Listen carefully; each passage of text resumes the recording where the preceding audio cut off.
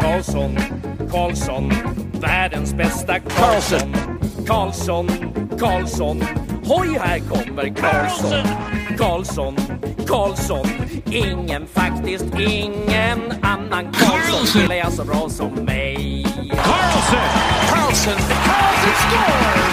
Yes, hello everybody. Welcome back to part 2 of this episode of Keeping Karlsson, where we're talking about preseason takeaways for all 32 NHL teams. We've covered the first 16, and now for part 2, we're going to do the final 16. I'm your host, Elon Dubrovsky, and with me is my partner in crime for everything fantasy hockey. It's Brian Cobb. Brian, welcome back for part 2 of this mega episode. I've been having a lot of fun so far. It's been really fun. It's been nice to visit every NHL, well, half the NHL cities with half to go and have something that might be actionable to talk about. It's been a really long time since we've done that, even like the off-season shows about free agency, whatever. Of course, we started part 1 with the Islanders, which I said was a not a very exciting place to start. I'm going to say the starting point for part 2 is still even a little more interesting, just because this is a wreck you might not want to look away from in the Chicago Blackhawks. Is this thing on in Chicago? Since beating Detroit in their second preseason game on September 28th, that's like 2 weeks ago now, they have since been shut out in 3 of their next 4 exhibition contests. They scored just a single goal over those 4 games, and Chicago also got outscored overall 16-1 by Detroit, Minnesota, and St. Louis combined. Elon, you already know this, so I'm going to give the listener a chance to guess who scored that lone Chicago goal. Pause. 3, 2, 1.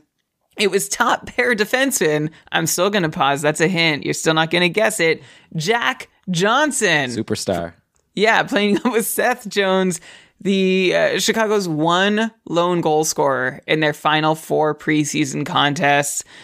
So what's to take away here, Elon? I guess I'll just say the lines. I'm going to say that Taves, Taylor Radish, Tyler Johnson on the top power play for what it's worth, of course, with Patrick Kane and Seth Jones. You've got Andres Athanasiou and Max Domi ending camp with Patrick Kane. Honestly, I don't want any of these guys, Patrick Kane included. And so here's what I'm going to say for anyone who has Patrick Kane in a keeper or dynasty: look for that first hot run and then try and trade him. Even if he gets you 90 points this year, he's still not going to be someone you're excited to keep the following year. Well, he's UFA, right? At the end of the year. So for next year, he'll be in a whole new situation. You're right. Okay, so maybe I'm not looking far enough ahead. I just don't love it. And we already talked about him, how he might be a player who we can't expect what we once could have expected from, which may be linked to playing in Chicago. But yeah, okay, so maybe it's in a 1-year league. Forget your keeper or dynasty. In a 1-year league, when 33, soon to be 34-year-old Patrick Kane gets hot to start the year, try and flip him and see if you can get out from under that, because I don't want any piece of the action in Chicago this year. Yeah, I mean, I don't know if he's going to get hot. I don't know. Like, he's a great player. I'm actually pretty high on him still as being a very, talented player in the league who could do well. But this is, a really bad situation. Dave talked about Max Domi being someone you might want to stream this week because he's playing with Patrick Kane, and I just don't know if that's going to be enough to make Max Domi's, barely been in the, he signed a $1 million contract or something with Columbus last year. Athanasiou is having trouble sticking on teams, and now that's the top line with Patrick Kane, so it's going to be tough. I would say the opposite in terms of if your team's doing really well, at one point it might be smart to buy low on Patrick Kane because he'll get flipped at the trade deadline. It's funny. It's the opposite of what I said, but I can't disagree. Although I will say, if he's flipped at the trade deadline, we know that superstars moved at the trade deadline often don't continue to superstar. Well, Giroux did in Florida. It's so rare. We're talking a Patrick Kane. It's very rare that someone like him is getting traded at the deadline. It's usually not superstars like him who are capable of getting 90 plus points. So it would be exciting and interesting, and I would definitely it'll be something we'll definitely be talking about when that happens in 6 months or whenever it'll be. Anyways, that's enough Chicago talk for sure. Oh, Petr Mrazek. Is their starting goalie. He stinks, right? And he's still available. In Cupful, in tier 1, goalies are, there's no starting goalies. except for Vejmelka and Petr Mrazek, because it's like I think people are just too afraid to have these guys. And I'd rather have Vejmelka 9 days out of 10 or 9 days out of 9. A reminder that the backup is Alex Stalock in Chicago, for anyone wondering. That's not going to last. Okay, so next up, let's go to the Los Angeles Kings, who are a much more exciting team than Chicago, going in different directions as two somewhat recent Cup winners. But LA, the lines have been as expected, kind of like with Ottawa, right? Like we knew ever since they signed Fiala. It's like it's going to be Fiala with Kopitar and Kempe, and then they're going to stick with Deneau, Arvidsson, and Moore as that second line that did really well. So I don't really want to talk the forwards. Let's talk about defense, okay? Because Sean Durzi was injured for a lot of camp. Then he came back right at the end for a couple of games. A goal and 2 assists versus Vegas, a goal and an assist versus Anaheim. So that's 5 points in 2 games. 3 of those 5 points came on the power play from the second power play. So it's kind of interesting, right? I'm not sure what to read into this because I don't expect someone to be able to get so many points from power play 2, right? And last year he had a 35-point pace as a rookie, which is pretty good for a rookie defenseman, right? But of course, a lot of that was under the context of Drew Doughty being out, and so he was able to get on the top power play and had like increased opportunities, and now Doughty's back. So on one hand, you might think, okay, I don't think Durzi's going to be able to do as well. Though on the other hand, he's a year older, he has more experience. So I don't know. Like sometimes a team has 2 defensemen who are worth rostering, right? It's not as if it's like top power play or bust, and people are pretty interested in LA. So I'm curious to see if Sean Durzi can do more than the 35-point pace that he put up as a rookie. I grabbed him in Cupful because LA has a good schedule this week, and hey, if he could end up proving to me that he's worth holding, like I'm not like clinging to him even if he does nothing, but I'm going to give him these 3 games, and if he could do well, I'm rooting for it because I would love to see it. He had a good preseason. It would be nice to see Sean Durzi do something. He seems to be one of the guys this year that people are asking me about that I just can't see it. Last year was Max Comtois. I think it was last year. Sean Durzi is that guy this year. As you mentioned, most of his fantasy relevance last year came while Drew Doughty was injured. Now that Drew Doughty's healthy. And the takeaway from him putting up 3 points in 5 games and a couple of them coming on the second power play unit is that that's not a sustainable way to put up points. Not that we're going to dig deep into sustainability just from preseason action, but I just don't see the opportunity for Durzi to really produce in LA. Like Elon, if you're happy with 35 points, it could happen. No, I'm not expecting more. I'm expecting 40 to 45. Maybe 40 could happen, but I just don't see his route there with the amount of time and role that I expect him to get. So we'll see, but he's someone that, as people ask me, like name him on the list of guys like on our Discord server who are the interesting defensemen or ads from this list. Anytime Durzi's there, I just move to the next guy. He's not someone that I'm curious enough to add to my roster. I'll just add, Elon, you didn't mention the Kings' leading scorer this preseason. Who was it? Arthur Kaliev. Yeah, the former second round pick, 33rd overall by LA in 2019. He's 21 years old now. He played his first full season last year, 28-point pace in 80 games, playing bottom 6 minutes. The thing is that he's likely to still play bottom 6 minutes this year, but it's nice to see him do stuff with a little more opportunity and space that I imagine he was given in preseason that he won't get in the regular season. But it's always good to see a prospect start to show up on the score sheet, even if it's just in preseason. Yeah, I'm looking at game day tweets right now, and Russell Morgan tweeted some power play lines. And the top power play, again, like as you'd expect, Arvidsson, Kopitar, Kempe, Fiala, Doughty. Yeah, second power play, Kaliev is there, Deneau, Moore, Sean Durzi is the defenseman. So I don't know if that like changes anything for you at all. I guess generally, even like the defenseman on the second power play isn't someone you get overly excited about. In the chat here, Alex said it's Brandt Clark time. I mean, he made the team. Right? But I don't know if he's... I think next year might be Brandt Clark time. Like, I'm definitely not saying that Durzi is like better than Brandt Clark in terms of a prospect, but I think for this year, I'd rather have Durzi. Okay, so next, let's go to... We just did LA. We just did Chicago. Let's go to the East, okay? Let's go to the New York Rangers, where it's going to be an Elon team. Fun. Okay.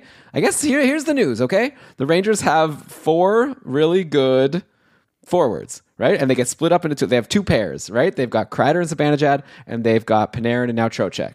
And those are the pairs, and then it's always interesting to see who are going to be the third wheels on each of their lines. And so far, at the end of camp, looking at today's lines, we've got Kaapo Kakko playing with Kreider and Zibanejad, and Vitaly Kravtsov playing with Trocheck and Panarin. Kravtsov seems like a very tenuous situation, right? He was bumped on and off of that line. I wouldn't even be surprised if he got bumped again. Like, it just doesn't seem like he had a good preseason from what I've been reading on Twitter. Kaapo Kakko, on the other hand, 3 goals in his final 2 preseason games. He's obviously this like really high pedigree prospect, even higher pedigree than Kravtsov, who was also a first rounder. I'm into Kaapo Kakko as a stream, especially because the Rangers have 3 games this week, all on off days. Dave talked about that on the stream scheme, which I definitely recommend checking out if you haven't yet. It was an episode that we dropped, a day before this one dropped. So yeah, Kaapo Kakko seems like a really good guy to try to grab at least for this week. See if he can stick with Kreider and Zibanejad, and who knows, like maybe this is the year where he finally does what we expect from him, and he'll end up staying on your roster all season. I wouldn't be super surprised if that happened.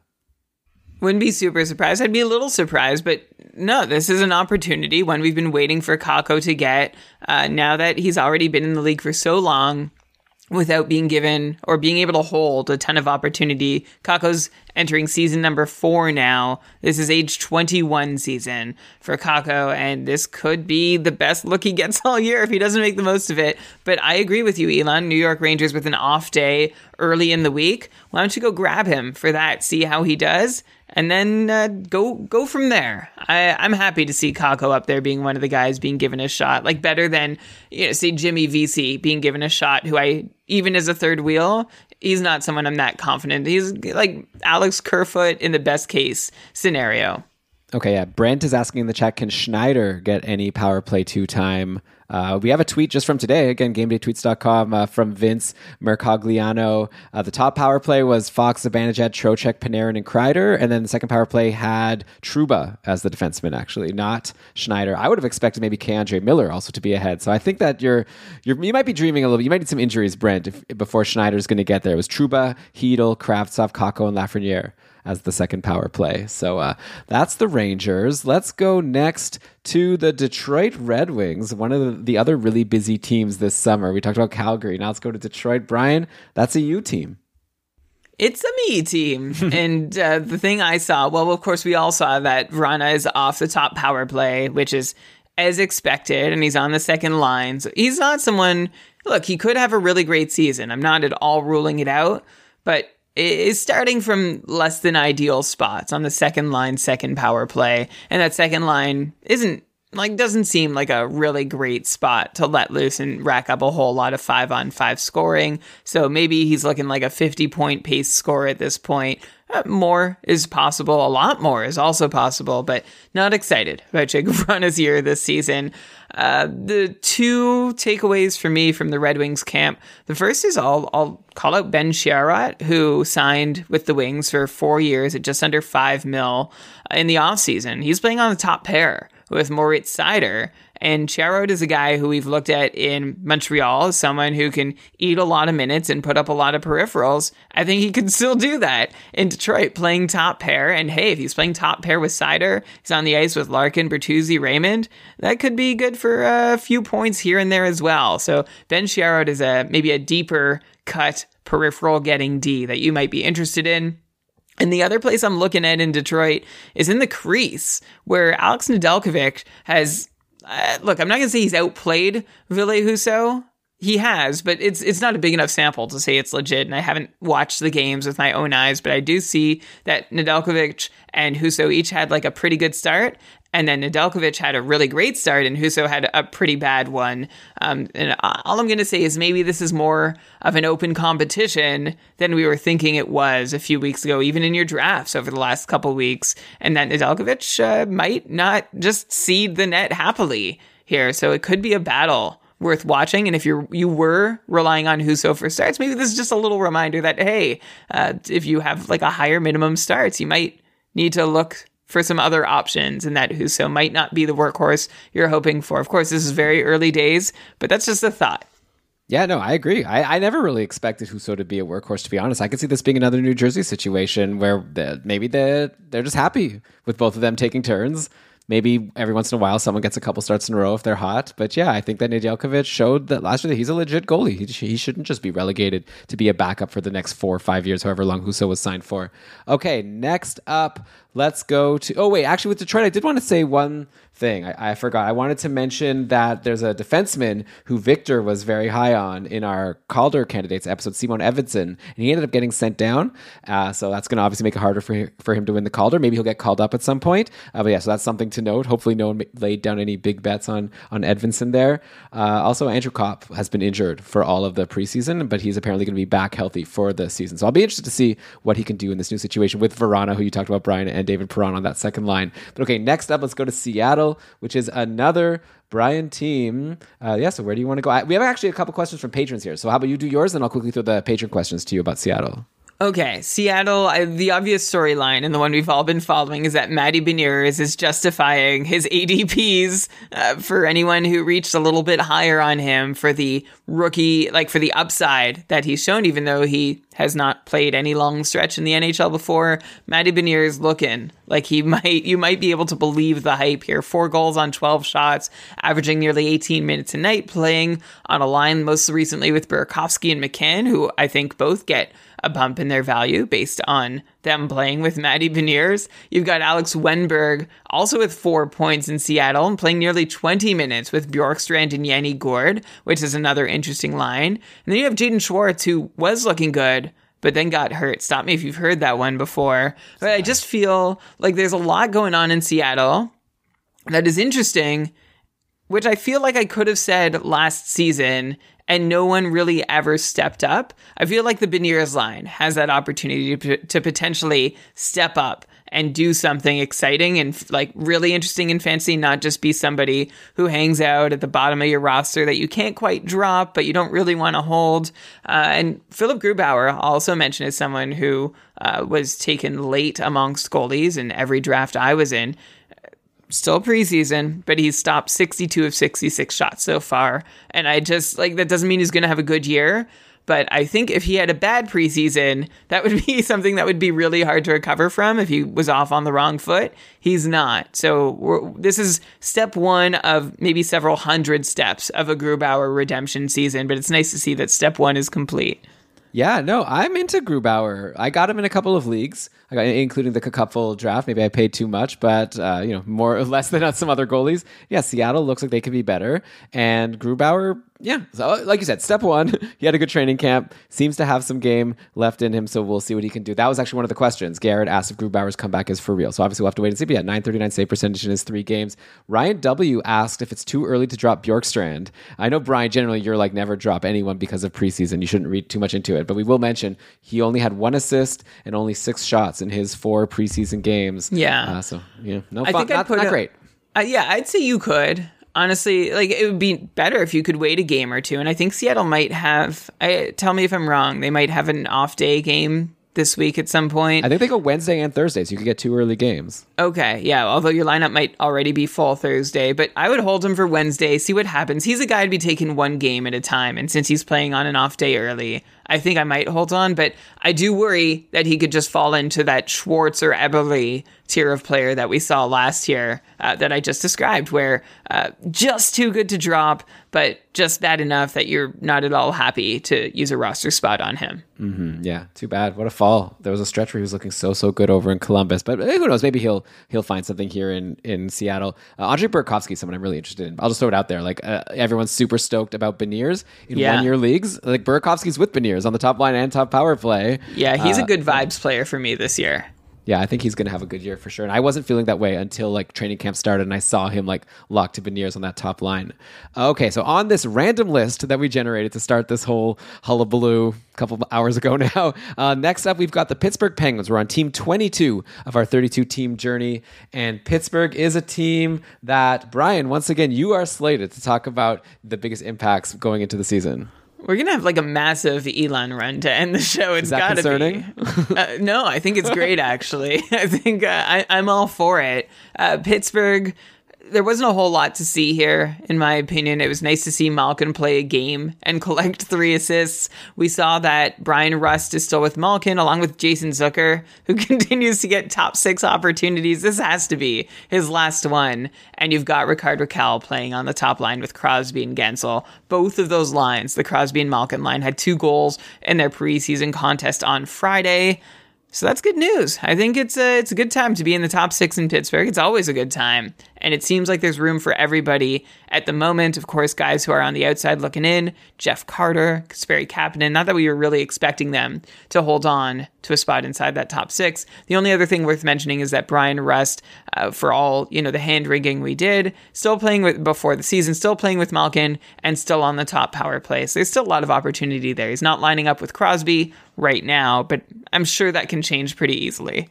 Yeah, well, and it could also just be really good for him to play with Malkin, and hopefully, it won't hurt him too much as long as he's on that top power play. Yeah, but Raquel only 35% rostered on Yahoo, and he's playing with Crosby and Gensel, and he's good. Like, I think Rickard Raquel is a good player, so I would definitely be interested in him. I don't know, we talked about some guys in the last show. I'm trying to remember some of those names, like, I don't know, Holtz, whatever. I would take Raquel over Holtz in a one-year league, definitely, with the current situation. Okay, so next up, where are we going here? We just did Pittsburgh. Buffalo Sabres. Is it going to be another Brian? What are the odds? No, it's an Elon. Okay, Buffalo. First of all, I'm going to say that Owen Power, again, it's preseason. You don't want to read too much into blah, blah, blah. Didn't really impress, right, for fantasy-wise. He played some big minutes, but no points in his 3 games. I know a lot of people were excited to draft Owen Power. He might be someone that, well, I know, Brian, you were saying, you don't get the hype on Durzi.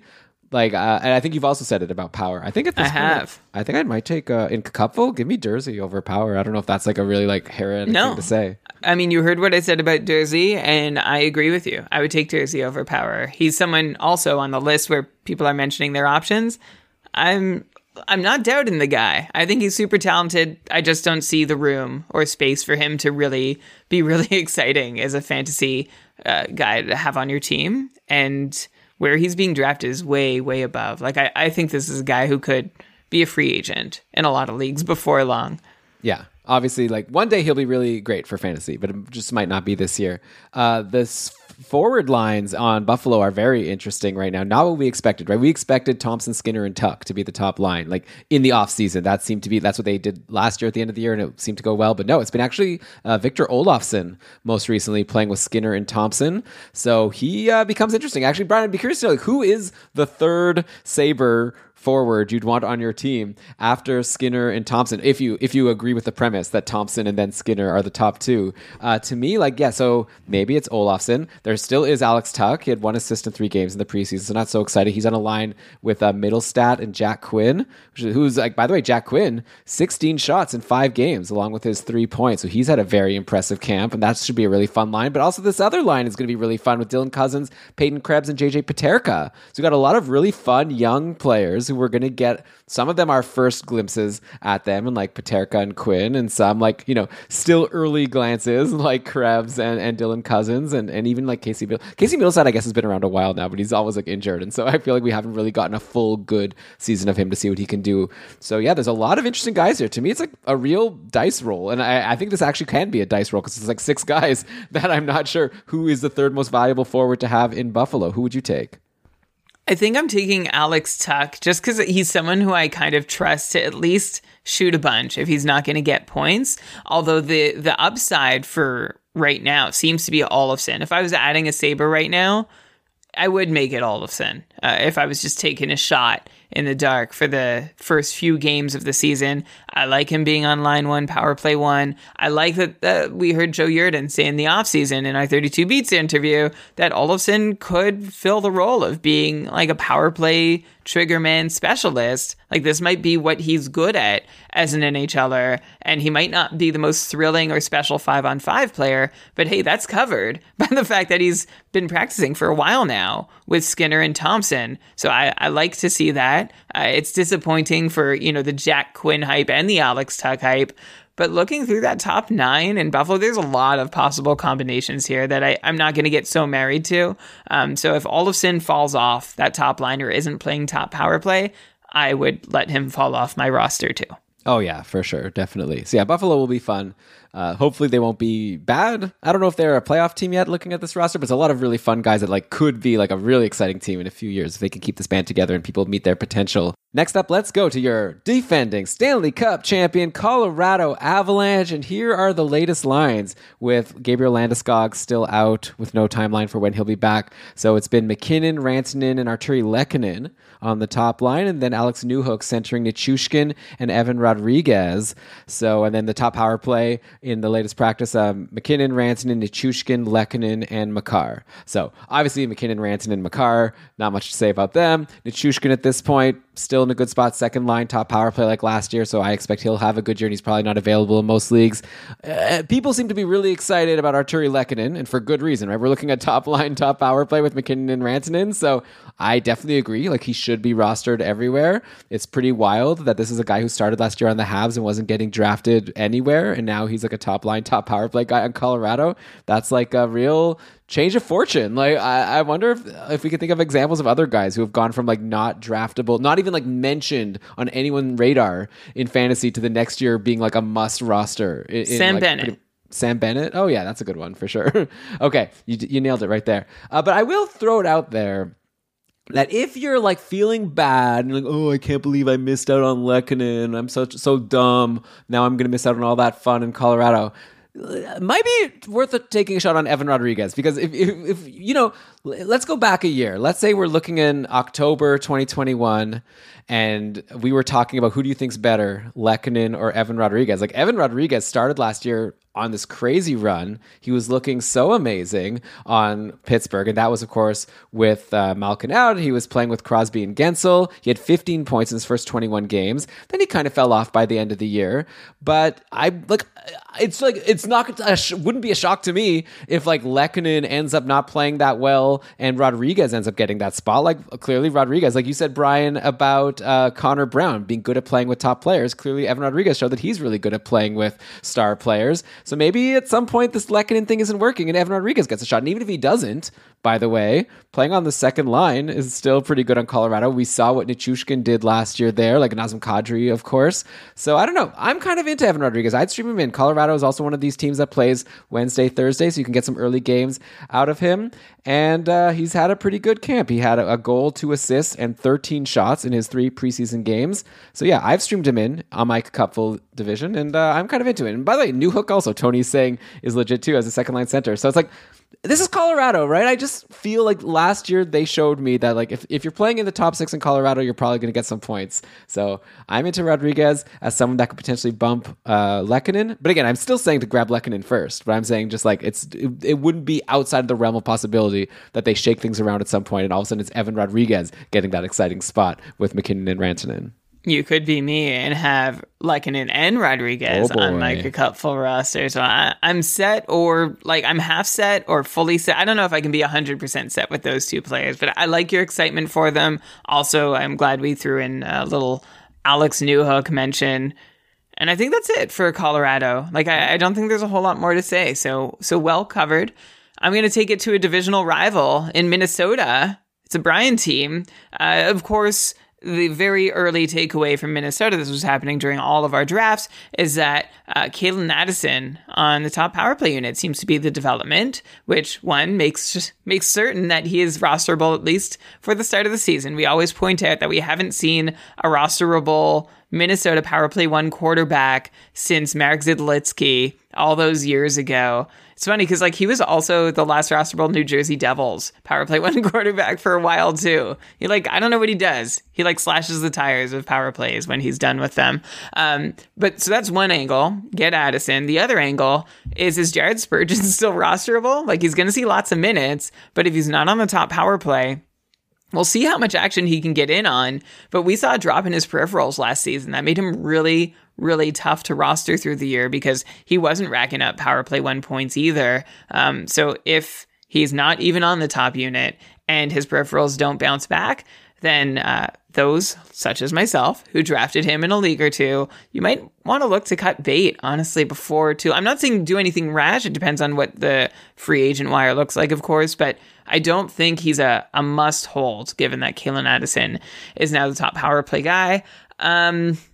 I mean, I will just throw it in there that he's top power play to start the year, and he has a good pedigree. Like, he definitely could hold the spot all year, or he can lose that job in 2 games, right? So I definitely would give it a little bit of time to just see how he does in actual NHL action before just like saying, okay, forget Spurgeon, Addison's the guy. But is it definitely for now you want Addison just in case?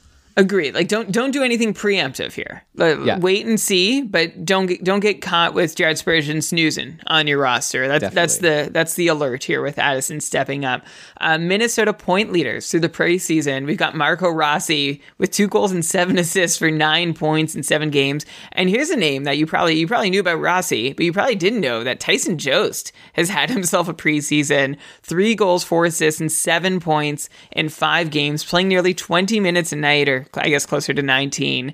A lot of Wild had some good preseasons. Sam Steele, Matt Boldy, Ryan Hartman, Matt Zuccarello, like a mix of guys we expect and hope from, or would love to see, would be a little surprised. But this Joel Eriksson Ek, Marcus Foligno, and Tyson Jost line seems to be a thing. And I wonder if they're a line to watch. It kind of reminds me of the Backlund, Frolik, Tkachuk lines in Calgary. This is back when Tkachuk and these other 2 guys were still, they all got like 50 points, decent streamers for occasional points and peripherals. Maybe a more recent example is like Trevor Moore, Phil Dano, Victor Arvidsson for this Jost, Ek, Foligno line. But if Jost can hold there, I wonder if he can be kind of fantasy relevant as Foligno and Eriksson Ek have made themselves over the last couple seasons. I'm into this Minnesota team. It's kind of like they have a lot of like reclamation projects, right? They got Tyson Jost, they've got Sam Steele, Ryan Hartman. They already, I guess, fixed him up last year after he was kind of a nobody over in Chicago. And then also obviously these young guys like Marco Rossi, who had this amazing camp, Matt Boldy. So it's a fun mix here. They're going to be a fun team to watch and see how all these players do, including, of course, those defensemen that you brought up, Brian, in Addison and then Spurgeon, and how they'll affect each other.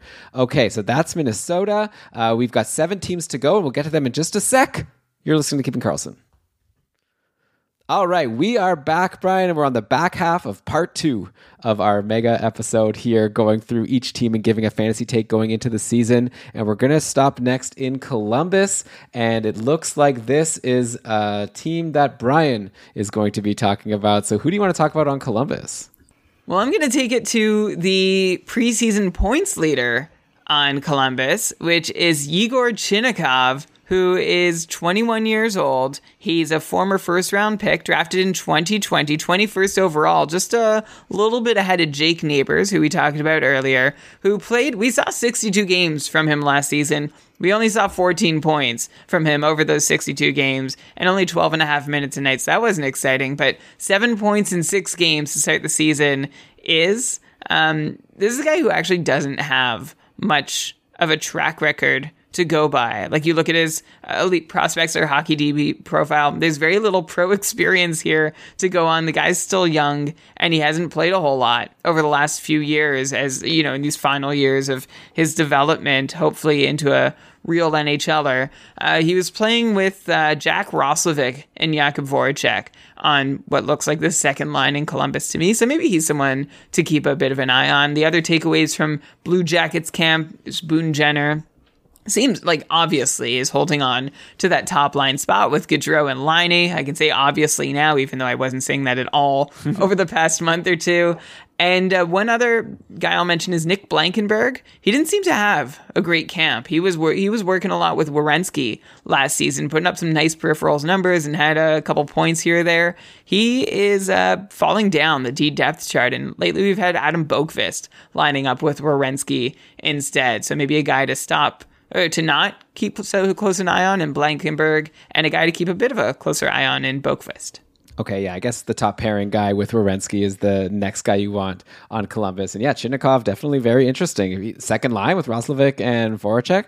I'm interested. Alex is saying he led the preseason in goals of everyone in the league. So yeah, it'll be. Oh no, that's Tony who said that. What a fun chat we have, by the way. A lot of cool comments here. And yeah, Chinakhov's someone I'm definitely watching. It was a bit of a surprise. Marchenko got sent down. I thought that he was going to be a potential Calder candidate. I know Victor and I talked about him. By the way, I'm like mentioning the guys who like didn't make the team, making it sound as if Victor was wrong. Like Victor, obviously, I'm just like interested because we talked about like every single possible guy, and so obviously there's going to be a couple that end up not making the team. But yeah. Obviously, Victor also said that he thinks Beniers is going to win the Calder, and I definitely agree with him there. Based on the preseason, I think that's definitely looking like the front runner.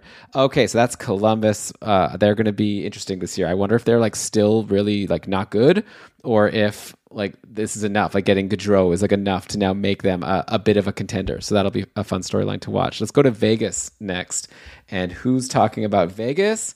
It's a me. Oh, I guess we've discussed, Brian. It is going to be a lot of Elon maybe for the rest of this. Vegas has been very interesting in camp. Specifically, who's playing with Jack Eichel? I'll tell you, it's been Riley Smith and Phil Kessel. And Riley Smith and Jack Eichel have had huge camps. Both of them playing together. 8 points for Riley Smith, 7 points for Eichel. I'm really interested in Riley Smith. I don't know if he's available to you, dear listener, listening to this right now, but if he is, I'd go get him. Like, people are excited about Phil Kessel, coming from Arizona, playing on the top line. I'm sure a lot of people are like, oh, you got to grab Phil Kessel. And sure, but I'd take Riley Smith first, right? I don't know. Like, to me, it's like Kessel's interesting, but Riley Smith is very interesting to me. And it looks like he and Eichel have chemistry. I will also just say I'm really into Jack Eichel, which is probably not a hot take at this point. But I know last year he wasn't as exciting as people thought he would be. He's going to have a really big year. To me, it's like Eichel versus Jack Hughes. I'm trying to decide who I think is going to have a bigger year. And I know there's no reason to like compare them to each other, but in my head, it's like those are my two like guys who are going to really like shoot up and like have their big, like maybe 100-point season. So that'll be fun to watch. But yeah, if you could get a Phil Kessel or a Riley Smith for a game on Tuesday, there's only 2 games tomorrow, and Vegas plays in one of those games against LA. So if you could get one of those top liners, I'd definitely go for it. Aside from that top line, the other lines are kind of odd to me. Like, it's been Stevenson with Stone and Howden, and then Marchessault with William Karlsson and Amadio. I kind of feel like someone should call Bruce Cassidy and let him know that like Howden is supposed to be the one on the third line, and it's Marchessault that's supposed to be one on the second line. I think he might have just messed that up or something. So someone just let him know it's supposed to be Marchessault, Stevenson, and Stone, and then Karlsson could go with Howden and Amadio. That's what I think makes sense, right, Brian? For sure. I think what Bruce Cassidy might be trying to do here is make a top 9 out of a top 6, which is definitely possible, but it is bad news for anyone who has bought stocks in Jonathan Marchessault for sure. But that Riley Smith top line, top power play clicking with Jack Eichel in early days, that's pretty exciting. And Riley Smith doing well wouldn't come out of nowhere, right? When he came to Vegas, that inaugural season where everyone did amazing, 73-point pace. Since then, 59-point pace, 62 points, and a very disappointing 39-point pace 2 years ago, and bumped back up to a 56-point pace last year, which was also kind of disappointing, and we didn't feel like anyone in Vegas really reached their potential that season. So a healthy Jack Eichel playing with Riley Smith from the start, getting some great power play pull, that could be really, really big. There's actually a league where I play in where I had Smith on my watch list, and I thought I would be the only one in. It's a friends league, and I was just waiting closer to the end of preseason. There's only 30 moves for the year. I didn't want to grab him too soon in case there was an injury or something else changed, and I missed him. I ended up with Rickard Rakell. Someone else did go ahead and grab him, and I'm really kicking myself for letting that happen. Rickard Rakell isn't a bad consolation prize, but I would have rathered Riley Smith on that roster. So I like the attention to him. And I'm very excited to see if he can come close to beating a 60-point pace for the third time in his career, which I think is absolutely possible. Elon, from what you've seen in preseason, let's go over to Florida and talk about what's possible there. I guess Florida's my team. Yeah. Okay, obviously, so there's so many former Sens in Florida. I just want to point out, like, these, like, Colin White, these, like, off to the side Sens, Chris Tierney, Rudolph Balcers, Anthony Duclair is a former Sen, Michael Del Zotto, plus you got Brady Tkachuk's brother, Matthew, over there, who is playing, he's practicing with Rudolph Balcers on the second line. You got Tkachuk, Balcers, and Bennett practicing on the second line, while you have Sam Reinhart on the top line with Barkov and Verhaeghe, who I really, really like. I like Verhaeghe a lot this year. I think he can just go back to doing the thing he was doing with Barkov 2 years ago, which is like a 70-point pace, and that last season was a hiccup, but not anything to be worried about. So if Verhaeghe's still out there for you, and that sounds interesting, go for it. But I guess I'm a little worried, Elon, in this setup about Matthew Tkachuk. Like, if Florida stacks the top line with Sam Reinhart and Barkov, and Tkachuk doesn't play with either of them, like, I was kind of counting on Matthew Tkachuk to play with one of them. If he gets none of them, I'm not sure I like that for Matthew Tkachuk. Yeah, I mean, again, it's like a new coach and a new situation, and things could change like very quickly. Maybe by the time people listen to this episode, like Matthew Tkachuk will be getting runs on that line. But I agree with you. Like if Tkachuk's going to be playing with Bennett and Balcers, who would be your pick right now to get more points? Not fantasy points, because I know Tkachuk also does a lot of other great things for you in the peripherals. But Verhaeghe versus Tkachuk, who do you think is going to get more points this year? Oh, because you're saying 70 points for Verhaeghe. That's pretty high. Yeah, I think I have to go Tkachuk because it's been a while since Tkachuk has been below 70 points. But I did mention those days with Backlund and Frolik in Calgary where, I mean, he hadn't broken out yet, but he was pacing, for under 60 points. Yeah, I think I can't not go Matthew Tkachuk here. But I think Verhaeghe is going to make a good case here, and worst case scenario for Tkachuk, I still think we'll be close enough to Verhaeghe that you're going to want Tkachuk. Yeah, okay. So, and then Reinhart. By the way, because I know you're saying all your love for Verhaeghe, but that's assuming that like Barkov and Reinhart are gone, right? Because Reinhart's looking like an amazing spot to anyone who drafted him right now. Oh, yeah. Okay, so let's go now. Oh, by the way, with Vegas, I was going to say one more thing, which is that Logan Thompson is looking really good, right? He had a really strong preseason, much better than Adin Hill did. I know that like Thompson's the one they could probably send to the minors. I might be wrong about that even. I'm just assuming because he's younger. But like when Brossoit is back, I think that Logan Thompson will stay. Like for anyone who thought that, like I know like I just would be shocked if like Logan Thompson, who's playing better than Adin Hill, then gets sent down for like whatever reason, and then they run a Brossoit Hill tandem. It just doesn't seem like it'll fit. So I think Logan Thompson is someone that's going to have a good season, and it's worth grabbing if he's somehow still out there. But okay, we're done with Vegas. We're done with Florida. Let's go to the Tampa Bay Lightning. So staying in Florida, and that is another Brian team. Okay, so there's a lot of Brian still to go. Yeah, well, this is it. This is my last team. You've got the last three after Tampa. Who unfortunately usually come towards the end of the alphabetical order. So sorry, Lightning fans, if you thought. Actually, we've got Tampa, San Jose, and Winnipeg as three of the last four teams. So sometimes randomization doesn't quite accomplish what we're looking. But let me just talk about Tampa here, where the big storyline has been Vladislav Nemesnikov, right? He's back in Tampa. Last seen doing well in Tampa. Did a bit of a mini tour of the league. Now is back there and looking like he's getting some looks. It looked great in preseason. 5 goals and an assist, 5 goals on 12 shots. So that's 6 points in 4 games for Nemesnikov. That looks good. Was also getting top power play time when Stamkos was not in the lineup. This first line, Kucherov and Point seem paired by the Lightning. The 3 people we've seen play with them are Nemesnikov, Brandon Hagel, and Steven Stamkos. And I haven't seen it really stabilize in one direction or another, so I'll be watching that first Tampa game. If you're looking for an early stream, you might look at Nemesnikov or Hagel if you see them warming up on that line with Kucherov and Point. That would be exciting, and that's my preseason Tampa takeaway. It's kind of fun to see him back there. Back in 2017-18, we spent a lot of time on Keeping Karlsson talking about Nemesnikov. And maybe we'll do it again, or maybe this will be the last time. So it'll be fun to see what happens there. All right, so what did you say, Brian? We got 3 left, and they're all me: San Jose, Carolina, and Winnipeg. So let's just go in order here. San Jose, 2 losses to start the season versus Nashville.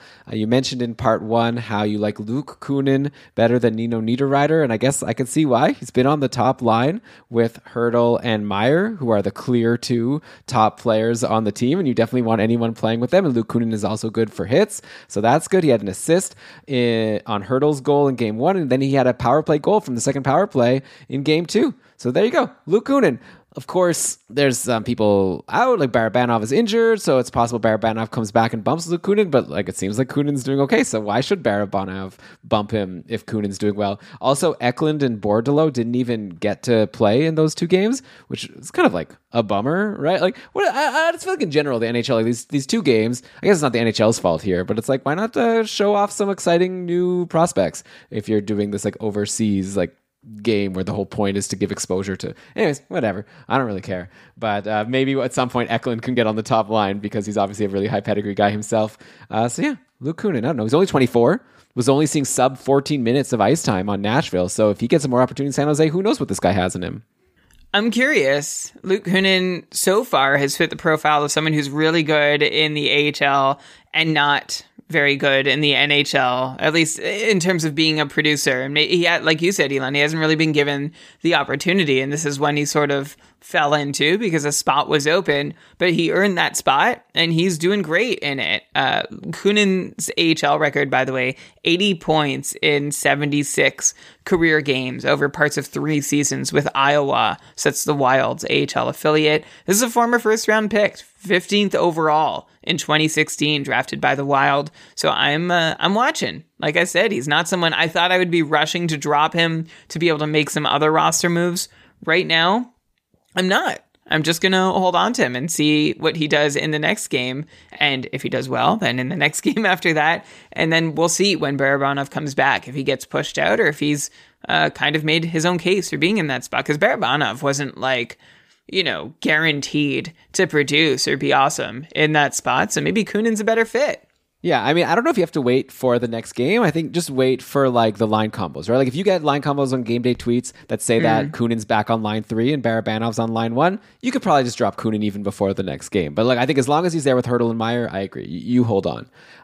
Okay, Carolina's next. Another team that has a guy on the top line that's maybe going to be able to feast with 2 really strong line mates. I'm, of course, talking about Seth Jarvis, who's been playing on the top line and top power play all preseason with Aho and Teravainen. So Jarvis, very interesting. And unlike Luke Kunin, Seth Jarvis also has a really high pedigree, and we've expected that he's going to be a big name in the league at some point. He had a very quiet 48-point pace in his rookie season last year. It's not as if he was terrible, like if he just gets like 10 more points, if he improves a little bit, he's a fantasy relevant guy. And I think it's very possible with this deployment. He had 3 points in 3 preseason games. So I'm definitely very interested in Seth Jarvis. And I think that he's, must add. Yeah. If he's available in your league, go get him. Let's see. He's on top line, top power play. I mean, what else do you want? Yeah, with you.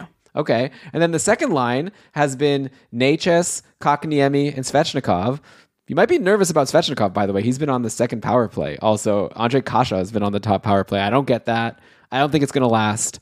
I'm not too worried. Like, I guess we had a tweet actually just earlier today. Like, should I be worried about Svechnikov? And I guess it's like, last year Svechnikov paced for 70 something ish points. I'm just bringing it up now here. Yeah, he paced for 73 points. So if that's fine with you, then I'm not worried. I think he'll be able to do that again. I'd be a little bit worried about his ability to really break out and be like a 90-point guy like we thought he could be if he's going to be on the second power play and also on this line with Kotkaniemi and Necas. So we'll see. Obviously, a lot can change. It's a long season. But in the meantime, maybe not great news for Svechnikov, but great news for Necas. 6 points in 3 preseason games. Of course, 4 of them came in that 8-1 blowout of the Canes, where probably you just don't want to count those points. So that's why it's hard to read too much into these preseason point totals, because some of them just come in a crazy game where the other team maybe wasn't playing any of their good players. Kotkaniemi, 4 points in 4 games, by the way. So if that's going to be the second line, all these guys in the top 6, I think, are worth a look, depending on the schedule. And then one more name I'll just throw out there, Brent Burns, looking really good. Right? So for all the hype, he's met it so far. 3 goals, 2 assists in his 2 games. So we'll see if he's for real all year. I think he's definitely going to do better than he did last year in San Jose, barring injury.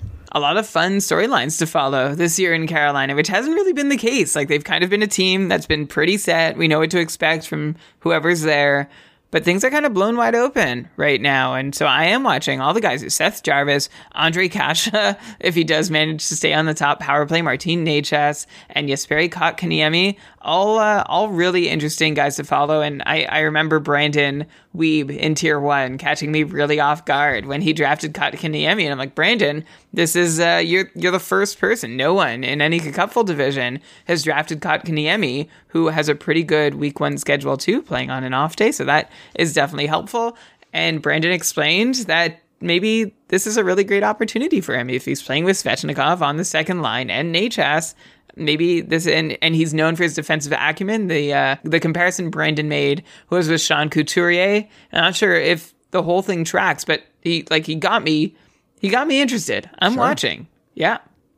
I'll also mention for a deep cut on Carolina, if you need D, I think Brady Shea is pretty decent, like nothing crazy, but he had 6 and 7 shots in his final 2 preseason games. Last year, he had a slow start, but also like we gave him some mentions on keeping Karlsson. A lot of like, will Brady Shea keep this up? And a lot of probably not. And then he ended up not really keeping it up, like after like, a couple big games here and there. But at the end of the day, he plays pretty significant minutes and he seems to be a big shot taker. So I wouldn't be shocked to see him end up as like a 40 to 45-ish point defenseman. So, in the same category as like a Sean Durzi for me. If you want like that final defenseman on your team in a league, especially if it counts shots, then he's someone a little bit on my radar. So, okay, let's end now in Winnipeg. And the Lions with new coach Rick Bowness have had one big significant difference from any line before with Paul Maurice. And it's not... What is it? So it's not the even strength lines, but on the power play, Nick Ehlers has been playing on the top power play. Oh, who could have thought of this as an idea that might work to maybe not put Paul Stastny or whoever else Winnipeg... Like, okay, I'm actually trying to guess now. Like, if it was still Paul Maurice as the coach there, the top power play would for sure be, let's see, it would be Connor, Scheifele, Dubois, and Wheeler probably. But he'd probably also, then if one of them got injured, then he'd throw on Mason Appleton, or bring Lowry. him in, or Adam Lowry. Yeah, exactly. But no, like doing the smart thing, Ehlers is there. That makes me really excited. It's actually making me also really regretful that I didn't go for Ehlers and just pay whatever I needed to in the couple tier 1 auction, because I'm really excited for him. If you could somehow get him now before he pops off, like in a trade, I don't know. Do what you can, because I think he's going to have a really huge year now that Blake Wheeler is down on the second power play. And of course, things can change. But I think that Ehlers is going to earn that spot and hold it and just have a huge year. Also a top line, right? So we're talking top line, top power play Ehlers. He's generally been like line 2, power play 2. So it's a huge change, and it's going to be huge for him. So I don't know how fantasy relevant that is for most people, because Ehlers is probably not available. But if you could trade for him, it's going to be huge. If you want someone that might be available to you that you want to look at, the second line has been Wheeler, Dubois, and Cole Perfetti. Okay? So there's a rookie or a young prospect that's on the second line, and there's really like no one that's going to bump him. Like you look at the rest of this roster, and there's like just no names that jump out at me. So I think Perfetti would really have to blow it to lose that spot. So he had 4 points in 5 games in the preseason. So he's someone that I think is going to be getting some mentions on our show throughout the year. Definitely. And it was worth his mention today, Cole Perfetti, with 16 shots over 5 games. We liked what Alex Holtz had done with his shot taking in preseason. I like that too. Kyle Connor, by the way, I don't know if you mentioned, Elon, just blew the doors off preseason. 8 points in 3 games, 10 shots, 4 goals. Fantastic to see. Kyle Connor getting off on the right foot.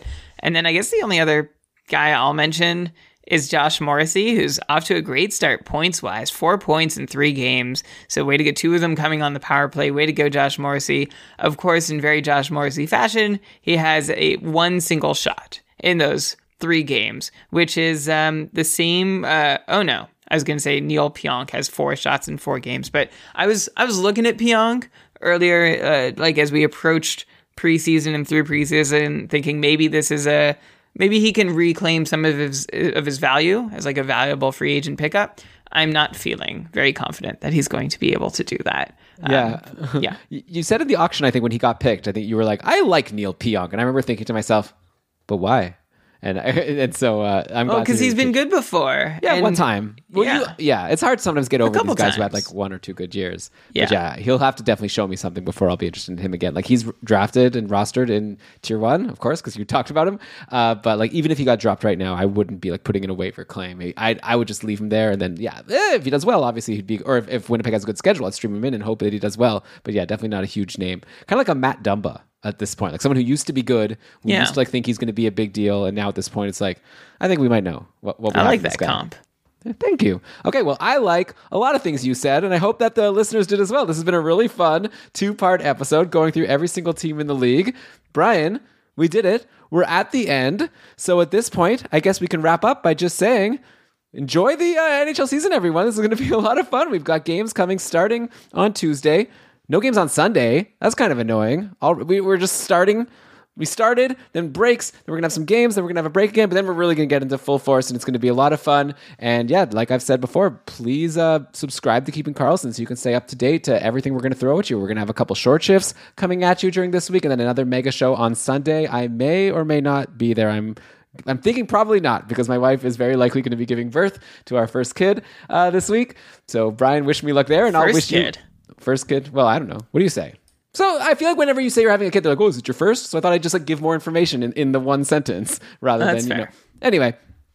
Just to say, good luck to you and whoever else is my replacement for this week, and I'm sure it's going to be an amazing show. And I'll definitely be, tweeting like whatever I'll be chatting with you about all the guys on my radar by the end of the week, so you'll know that it's still an episode where you're getting the guys that I want to hear about from our mystery guests here. But yeah, this has been a blast, and so yeah, please subscribe if you will be so kind, and hopefully we'll be kind to you by giving you great content to make it worth your subscription. Also, we have a Patreon for people who want to support the show. First of all, it's like a nice thing to do if you like the podcast, right? We're going to name a bunch of perks we give you, but just off the bat, throw $5 a month at us and we give you, all these episodes. So if you think that's worth it, that's something. But also, we give a lot to our patrons, and the patrons give a lot to us. It's like your kids, right, Brian? It's like, it's actually them who have taught me. And yeah, we have a Discord community for our patrons where we just have so much fun chatting about everything going on. Like, people ask advice questions. We have a cool threads system where it's really easy for someone to ask a question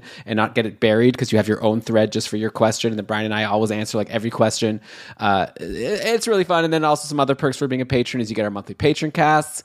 You're in the cupful, though. At this point, if you want to play in the Keeping Karlsson Ultimate Patron Fantasy League, you're not going to be able to get in to start the year. But if you sign up as a patron now, you're going to want to do it quick because you'll get on the wait list. And there's always, throughout the season, different people end up, being inactive. And Kevin, our amazing coordinator, has all these great tools and bots ready to catch people who are losing interest and not setting their lineups. And we'll message them. We're not going to kick anybody out without warning them, but we'll message them. And then there's always some people who decide that they're just not going to come back. And that's when we go to the wait list. And, we want to keep the league active the whole time. So if you want to get in this year, become a patron, join the wait list, and all the other stuff I said. So keepingkarlsson.com/patron if you want to support the show at the start of the year. We'd, of course, really appreciate that. But with that, Brian, I guess I'm done my blabbing, so I'm going to cue the outro music. Future Elon, put in the outro music. Okay, and then Brian, present Brian, please read us the credits.